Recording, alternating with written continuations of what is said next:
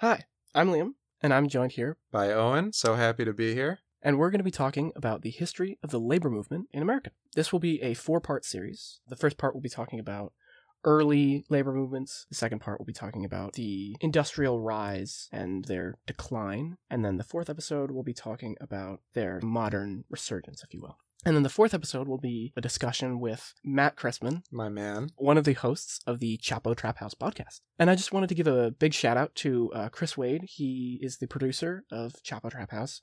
And I sent him a really strange email a while ago asking him for help. A few months later, Chris got back to me and was like, yeah, I'd be totally down for doing this. I was really shocked. I read that email over and I was like, what? I can't believe this. So that's the genesis of sort of this project. My idea is that I think podcasts are really useful for information spreading, sort of in the way that unions and revolutionary organizations would pass out pamphlets and zines in the past. I think podcasts are a really interesting way of information spreading and awareness. Without further ado, let's get into the history of unions in America. Let's do it, baby. Excited. So Owen, I've asked him to basically be as uninformed as possible about this topic. I am more proudly unprepared for this project than I've been for maybe anything else in my life. Although you're typically proudly unprepared for things. Well, not proudly. I'd say that's the distinction here. Now I wear it as a badge of honor. Right.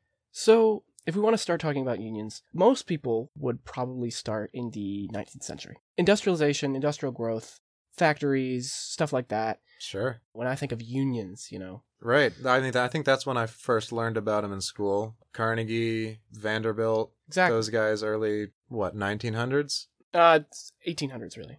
Remember what I said about being unprepared? That's a good point to start, really. If you want to talk about unions in a very strong form, but if you want to talk about labor, because the idea of a union, it's about organizing workers. They have this sort of inherent power that there are more of them than there are of the boss. They are sort of the gears in the operation of places of employment. And so when a worker stands by themselves, they're much less powerful than when they gather together collectively. And that's sort of the fundamental thesis of a union. And so, yes, unions became very powerful and very much in the public eye in the 19th century. But if you look back, even as early as the 1600s, you see laborers gathering together to organize. In 1636, you had some fishermen in Maine. They wanted to be paid more. And this was very, very early America. I mean, literally pre-America. So were there formal places of employment, or were these without a name but just a bunch of people who all worked together and fished and one guy kind of controlled everybody or something like that? That's more what it was like. It was very much like, again, there were no formal unions or formal enterprises or anything. It was just a bunch of people working somewhere in an area. A lot of the early strikes are very trade focused. So in 1677, carmen, like centaurs, half men, half cars. Which half is which? I think the bottom half car, right? So you can get around. So in 1778, we're jumping a little bit ahead there. Some printers in New York City, not the electronic kind. They wanted an increase in wages. What kind? LaserJet printers? Inkjet, actually. Inkjet. Spraying ink onto the page. Right. So some printers, they worked there, and they were like, hey, we're not getting paid enough. It costs too much to live. Mm-hmm. Can we have more money? And they organized. And this is post-America at this point. At that point, I believe so, yes. I've been paying attention. I've been listening to those dates. In 1791, some carpenters wanted a 10-hour work week, which if you think that was a drop from what they were currently working. So it's just 10-hour work, and a work week was still Monday through Friday at this point? 10-hour work day. I wrote week. Work day. Work day. So that would be very different. Yes. Actually. I don't know why I wrote week. So in the early stages, you see a lot of people working in one place saying, hey, this stuff sucks. I want to get paid more, or I want to work less because it's grueling. Sure. Can you do that? In a lot of places, it didn't work. In a lot of places, it didn't. 10-hour work week, baby. I want a 10-hour work week. Yeah, wouldn't that be nice? So there's a really important court case. One of the court cases that set the bar for a lot of treatment of unions. Supreme Court case? It wasn't. It never made it to. Never made it to the Supreme Court. So it was not Batman v Superman No, or anything no. like that. Well, it was somebody v somebody else because Right. that's how you describe cases. But... Batman v Superman. Right, of course. Famed Supreme Court case. In 1794, the Federal Society of Journeyman Cordwainers was founded in Philadelphia. I'm sorry. I'm really going to need a replay on that word. Cordwainers? Yes, they made shoes. Cordwainers made shoes? Yes. I've always heard the word cobbler. That's another one. That's another phrase. Okay, but you picked the long one. That's what it was called. Mm. The Cordwainer Society or whatever. Okay. They made it from cordwainers make it from leather, Whereas cobblers make it from corn on the cob. Cordwainers made shoes from leather. Cobblers repaired shoes. Oh, okay. So, all right. I don't know how factual that is, but I know that cordwainers made shoes. Well, I've learned something already. So this Federal Society of German Cordwainers, the Federal Society of Journeyman Cordwainers was founded in 1794, and then they were like striking. They were getting together saying, hey, can we get some rises in wages? And they made some success. They were striking like that for about like 10 years. And then in 1806, it was the Commonwealth of Philadelphia v. Pullis, who I believe was one of the sort of higher-ups in the society. It was a court at the Mayor's Court of Philadelphia. And we don't really have many notes of what happened because it was 1806 and one guy was like writing it down. The monks. It was the monks of the Commonwealth of Philadelphia. The Philadelphia monks, where we're copying everything down by hand. Right. And so the court ruled, it was about strikes from the Federal Society of Journeyman Cordwainers. And the court ruled in favor of Philadelphia that, quote, workers were transitory, irresponsible, and dangerous. And that the shoemakers, and unquote, and that the shoemakers of Philadelphia had conspired together to raise their wages. And so this is while they were on strike at this point. This was the grand conspiracy, another name for a strike, I can only assume. Right, so the idea is that they were striking for raising in wages. They struck gold. And then, I guess, the bosses didn't like that, so they tried to prosecute them, and the court was like, yeah, you conspired to do that. So some labor leaders were fined, and striking itself was declared an illegal conspiracy. For basically the first half of the 1800s, this was what court cases with labor unions or labor organizations looked like. And so did other court cases come up? Mm-hmm. I didn't write down any of the names, but there were 23 known cases like this, where workers collectively bargaining for higher wages or shorter hours were doing so illegally. They couldn't do that. This case with the cordwainers was the precedent. Mm-hmm. Okay. And they were basically, most of the punishment, I was imagining like some gruelish stuff here. Some gruel? But they were just like, they were fined, which sucks when you have already low wages, and they were fined. Right, when you're striking for more money. Right. They said, I have the perfect solution. And they were fined, like, those labor leaders in Commonwealth v. Pullis were fined a week's wages. So it wasn't like cool that they were fined, right? But it wasn't like they were like killed or executed or anything. It was just they had to struggle more economically. And so what a mercy. Right. And so as capitalism is wont to do, there was a economic collapse in 1837. The reasons for it are complex, but essentially the economy collapsed due to some invisible hand. Yes, the invisible hand of the market. Something like that. Put up the invisible finger to the people right. in 1837. Yes. Yeah, 1837. I don't think I can name too much of what was going on. I'm trying to. Andrew Jackson was president. Oh, Andrew Jackson. I think so. That's what it said. Is that right? My man. Okay, so Trail of Tears. Yes, he was. I think he was. Yes. So prices fell. Mm-hmm. Obviously, because economic depression. Industries felt economic hardship, and like planters went bankrupt and stuff. So it was not a good time to planters, farmers. Okay, yes, they plant things on them. For some reason, I was picturing like those things that you have on your windowsill. Yes, for some reason, I was picturing like an old man planting a couple of like bean sprouts for his windowsill. And he went bankrupt. He couldn't do that anymore. They went around to every windmill. Nope. You know that windowsill. Windowsill. Every windsill in the country. And so it's interesting because the Boston Journeyman Bootmakers Society. Bootlickers Society.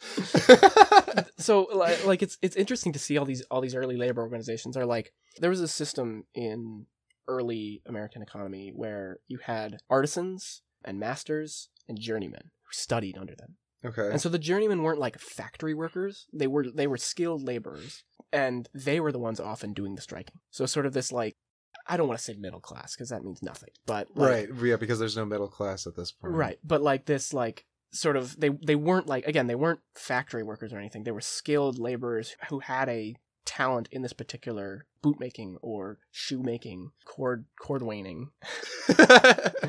And they were the ones making the strike, which I didn't picture that. And so they were striking during this economic depression. Yeah. And I just thought this story was sort of interestingly representative of like a small, tight-knit community of workers. Because one guy was doing work on the side on boots without getting paid. He was like doing work for like some person he knew. He was a bootmaker? Yes, by he trade? was a bootmaker by trade. And on the side, he was making another boot? Making another boot, yes. Okay, I can only imagine the scandal. Essentially, this was a breach of rules to the society because, like, they had these rules where, understandably, if you do work, you have to be paid, right? Like, if you're part of the society, you have to ensure that all work you do is paid. If you don't follow these rules all the time, then there can be situations where the boss doesn't pay you. If the rules are like, well, it's kind of wishy-washy, then they don't have any protections in place. Right, and then your choice is either work and don't get paid or don't work at all. Exactly. The society fined him because that was a breach of rules. You can't do work without getting paid. And so he's like, they whatever. Fined him? He was lost and they fined him. They fined him, yes. They fined now. And that's an obscure one. Wow. A couple of hoops to jump through for that one. Yes. And so he kept breaking rules, right? He kept doing work on the side and he kept being fined. He was a boot addict. Yeah. He could not stop making those boots. He couldn't say no. You could describe him as a boot edge if you could. And so he kept breaking rules and they kept fining him. Yeah. And so he goes to an attorney and he's like, look, I want to prosecute the society because they want to punish employers and non-union laborers. And so he goes to that attorney and the attorney starts the legal process. And eventually this leads to a Massachusetts Supreme Court case called Commonwealth v. Hunt. Commonwealth of Massachusetts versus Hunt. I believe Hunt is that guy. And so this case sort of reversed the previous decision of Commonwealth of Philadelphia v. Pullis, where there it was ruled that unions were illegal, conspiring, and here it was a landmark case deciding that strikes, walkouts, all that stuff on behalf of unions were legal as long as they used like legal means and were for a legal purpose. Now there are some cop-outs in there for sure. Well, that's not a legal purpose. Or a legal mean. Exactly. I can only assume if that means if 1,000 people are striking and someone throws a brick through a window, then they're like, oh. Right, exactly. Everyone's laid off. Yeah. And what's funny is that the judge, he wasn't in favor of labor. He was like a super, I don't want to say conservative because, again, it's 1837, but like, right. He wasn't in favor of labor. He thought that a bourgeois judge. Yes. He had ruled that if an accident on the part of one employee injured another, the employer was not liable. Like, that was something he had just ruled. So he was definitely not in favor of labor. Wait, sorry. He ruled... He ruled that if an accident... On a different case, he ruled that if an accident on the part of one employee injured another, the employer was not liable. So if I, drop a big ton of bricks on you... Right. While we're working in the factory... Yeah. I am liable. Our boss is not. Well, you dropped the bricks on me. That's true. I did drop the bricks. Why are you doing that? Who gave me the forklift, though? And so... A circa 1837 forklift. Right. Just two other guys, people. Yeah. And so nobody really knows why he ruled like this, but some... He ruled, dude. Yeah, he did rule. Some people think that the Whigs, because he was a Whig, he wore a wig, the Whigs were afraid laborers would vote Democrats into power. So they wanted to be like, hey, labor, we kind of like you. I think it's time for the Whig Party to make its return. Well, if the Democratic Party falls apart, right, then somebody can resurrect the Whig Party as the second party. obviously those two, the Whig Party and the Republican Party, will probably have a lot in common. They've rebranded. Exactly. They have new management. They have new wigs. Fresh powder. The case Commonwealth v. Hunt was used a lot in the following years to side with labor. But, obviously, that legal purpose part was sometimes used to punish strikes, saying, well, illegal purpose. You didn't... sort of the same idea as, like, you need a protest permit. Yep.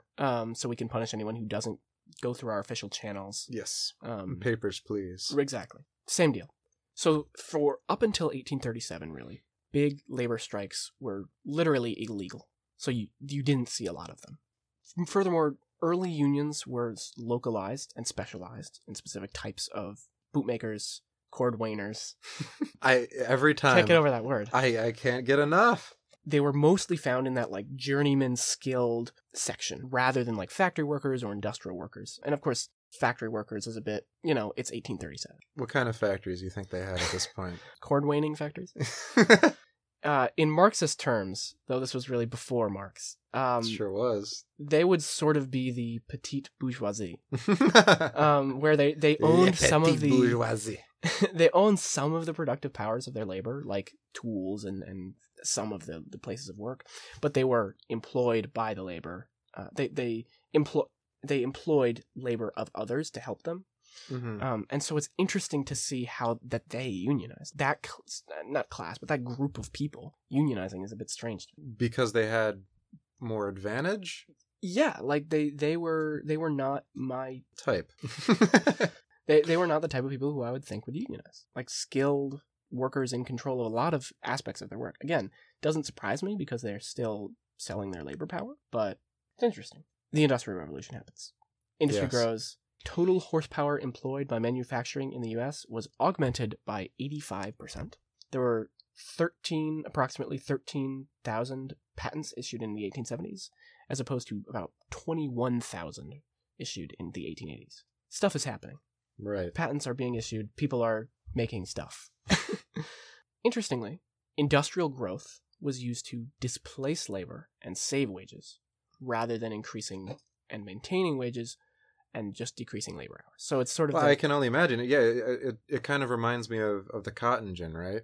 Right, exactly. The cotton gin made by, what's his name? Some guy. The Samuel whatever? Yeah. William? I don't know. Something like that. He was a union in the sense of Union Confederate Union. He was a northern guy, and he said, well, if I make this invention, it'll make it so that the slaves don't have to seed as much cotton. As much, right. So it'll improve their lives, but what had ended up happening was that they could process the cotton so much faster that they needed more slaves to harvest the cotton even faster to keep up with it. It's a very similar idea. The employer uses the technological advantage to say, well, you guys can get lost.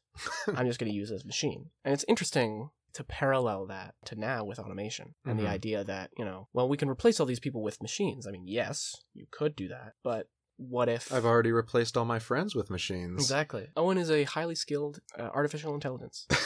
I'm only telling you that. I wouldn't say highly skilled. Moderately skilled at best.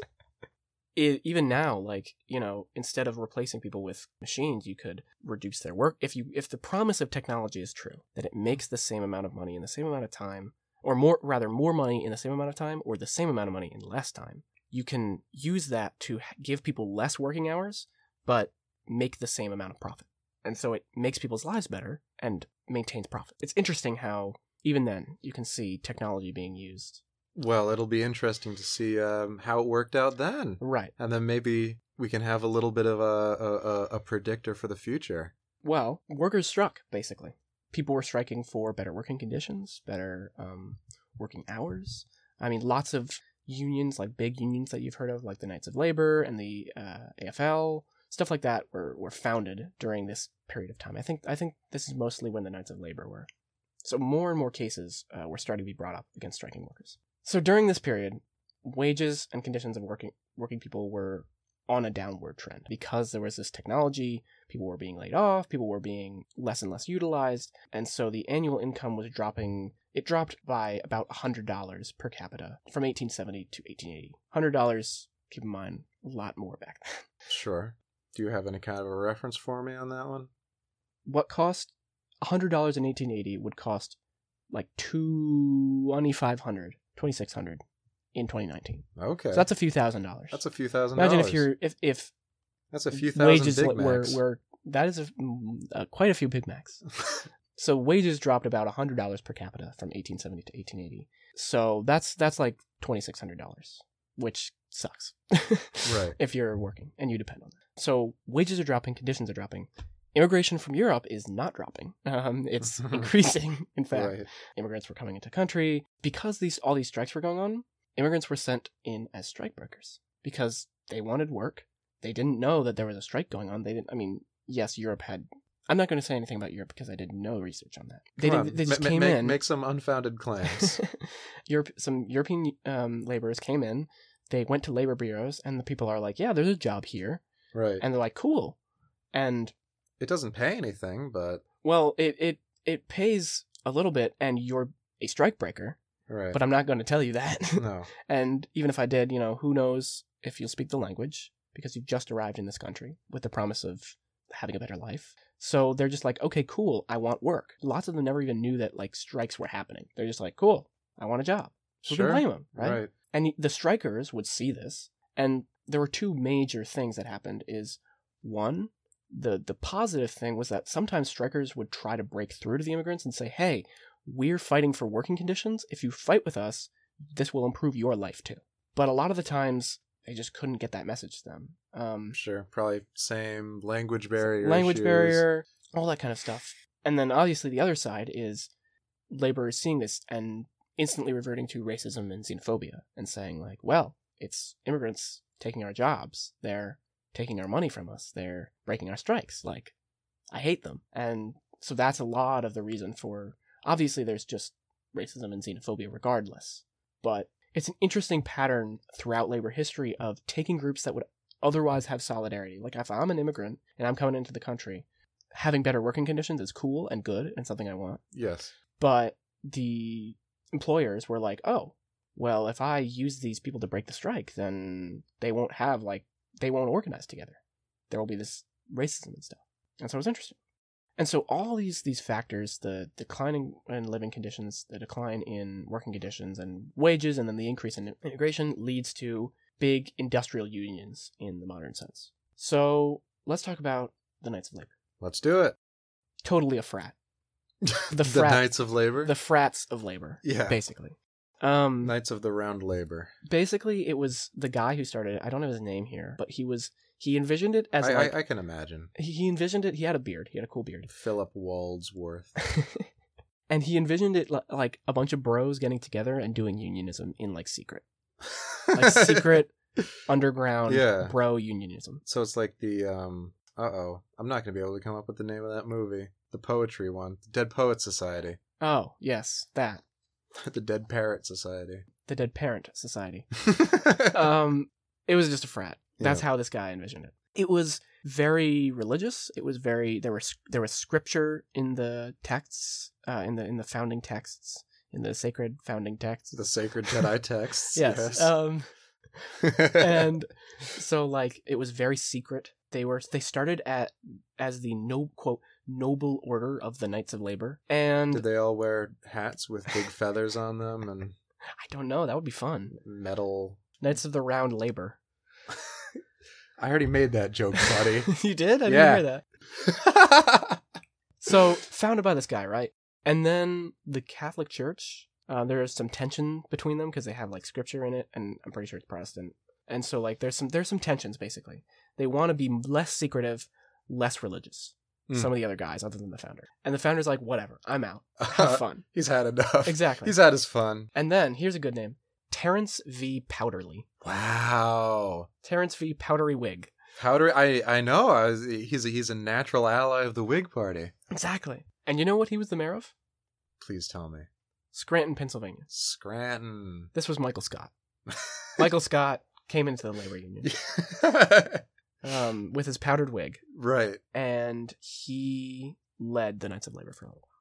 It's interesting because, a lot of unions of this time were very xenophobic and racist. but this one was not.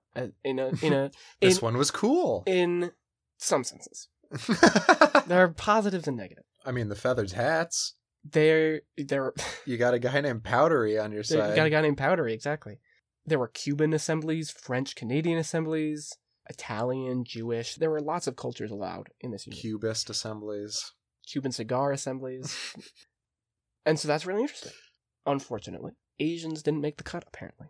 Seems to be a little bit of a trend, doesn't it? Yes. I can only think about the railroad from California to, you know what I'm talking about. I know you know what I'm talking about. I have no idea what you're talking about. From what was it, Kansas to California. Sure. All the Chinese immigrants that they made work for like no money, right? And they'd kill them. Mm-hmm.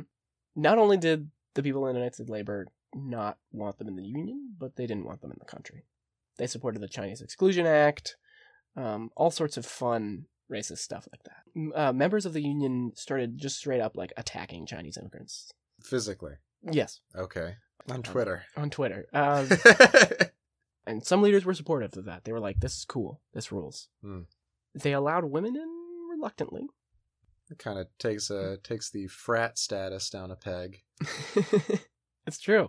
And they let African Americans in, eventually, in certain places. So it was very localized. It was very decentralized. They didn't have any official policies for behavior. So there were people who opposed African American membership and were like locally discriminatory. It was very varied because they allowed different assemblies to have like different bylaws.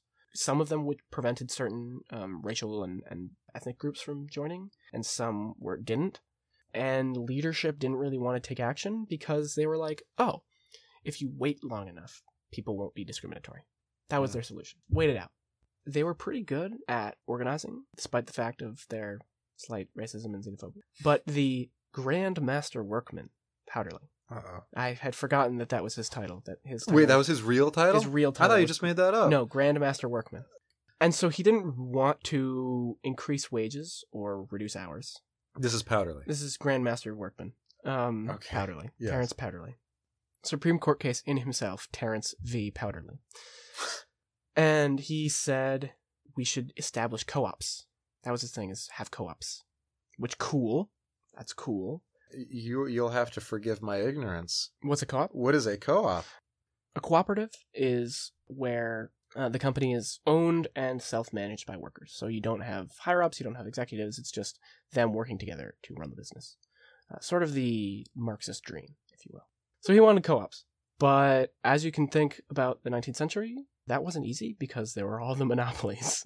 Right. They could all do whatever they wanted. And so they didn't really gain much ground, and the Knights didn't really have funding. They were good at organizing, but what they organized for didn't really amount to much. They were good at being very ineffective. Exactly. And Powderly was like a lefty. He wanted the abolition of the wage system and didn't think strikes were a permanent solution. He didn't want a labor party. He wanted to forbid assemblies from taking any political action in the name of the Knights of Labor. He was very sort of like anti-electoralism. I don't want to snub them, but I think we're going to need to briefly talk about the AFL. Oh, snub them in... Not talking about them enough. Not talking about... Okay. Right. I thought you were about to diss them. No. I thought there was going to be some tea. Well, there is a diss because they were probably one of the more racist... Well, that is too bad. And xenophobic, and some guy, Melvin Dubkovsky, termed them the conservative alternative to working class radicalism. Just sort of to sum it up, they were more about craft unions, which were like skilled workers like we talked about earlier. They rejected and looked down upon unskilled workers like railroad people, steel workers. And so the AFL sort of was this part of the Knights of Labor, and they came off of them. They broke off of them and founded the AFL. The AFL didn't want anything to do with industrial unionism. They were all about craft unions. Arts and craft unions. Yes. They're making little popsicle stick things that said, we hate African Americans. They never had any like specific policies that were like, no African Americans, no women, no immigrants, as some other places did. But there was like local discrimination, and they were like relegated to specific branches. It was sort of that idea of later during the Civil Rights Movement, after I believe the Civil Rights Act had been passed, there were no like specific laws because it was illegal at that point, but there was still local discrimination and structural discrimination. Same thing here with the AFL. They wanted Congress to reauthorize the Chinese Exclusion Act after it had been undone. They opposed women's employment completely in a lot of cases. They were a union, yes. They organized in some cases for better conditions for workers, but it was, again, the conservative alternative to working class radicalism. It was a very bureaucratic, it was a very undemocratic institution, it was a very one-sided institution. And now we get to my boys. My absolute boys. Wrote a whole paper on these guys. Not WEB. No. Okay. The IWW. Okay. The International Workers of the World. Okay. Never heard of it. Well, pretty cool. Okay. I'm excited for them to become my boys as well. Founded by revolutionaries. Good first step. Cool. Founded on a general consensus that industrial unionism was better than craft unionism for struggling against employers. The AFL could not be converted into a revolutionary organization, and that there was no organization at the time that could mobilize the whole of the working class. They were all about mobilizing the working class against capitalism, basically. Founded by, you've heard this name before, Eugene V. Debs. Yes, that name I have heard before. He was one of the founders of the IWW. There were other people involved, but he was a big name. Okay. He believed that solidarity was necessary for the organization of the entirety of the working class. Right. So I remember reading something he wrote, but I don't remember what it was. Well, he wrote a lot of things. He's done a lot of famous speeches. He did speeches against World War One. He ran for president on the Socialist Party. He was pretty cool. Yeah, maybe it was a speech transcript or something. Because he believed that solidarity was necessary. The whole paper that I wrote was about how the IWW, because of its organization, because of its beliefs, was essentially not racist, not xenophobic. I mean, there were tiny, tiny parts, but they made a large effort to organize all racial groups, ethnic groups, and stuff. And they believed that direct action was the preferred way of achieving goals. So striking, organizing, and causing unrest were better than just like going and voting or running in the Labor Party. They didn't. Interestingly, was there a Labor Party in the United States? There was the Socialist Party. Oh, okay.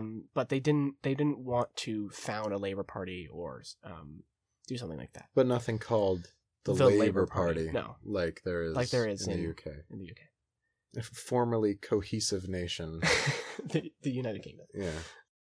Formerly European Union nation. Well, too soon. Too soon. We're still grieving. And they argued against making contracts with employers. They were like, strike a lot, organize a lot, cause unrest so that we can make progress. Mm-hmm. And the federal government did not like that. The federal government beat them. They shoot them. They shoot now. They shoot now? They fly now? Beatings were common, shootings were common, all that stuff. So you said this was the federal government? This was the federal government. Whose administration? Multiple, because a wide range. They were founded in the late 19th century, but they had a big growth in the early 20th century. Debs was noteworthy for opposing World War One. They, like in Lawrence, Massachusetts, they went to set up local branches and committees when people were striking. They were very community oriented. Again, sort of this Marxist dream, really, of like strike, organize, and try to tear down the capitalist system. So that's really it for this period of history that we're going to be talking about. Okay. This is really the background episode, really the emergence and growth episode, where labor unions are they have some interesting history in early America, and then they grow, they receive backlash, and then they really grow with the Knights of Labor, the AFL, and then my boys, the IWW. It'll be interesting to see how this momentum carries out in the future. All right. I am excited. And with that, I think we should close out this episode. So thank you for listening. Hopefully this wasn't too rambly and incoherent. And hopefully you learned a little something, as the boy Owen over there did. I did. About the history of unions in America. I learned quite a bit. From their origins to their rise. And we'll be talking more about the bell curve, if you will, of union power. The Laffer curve? No, the bell curve. It's the bell curve. Okay. Similarly racist. Of unions in the next episode. All right. So, I can't wait. Until the next one. Until then.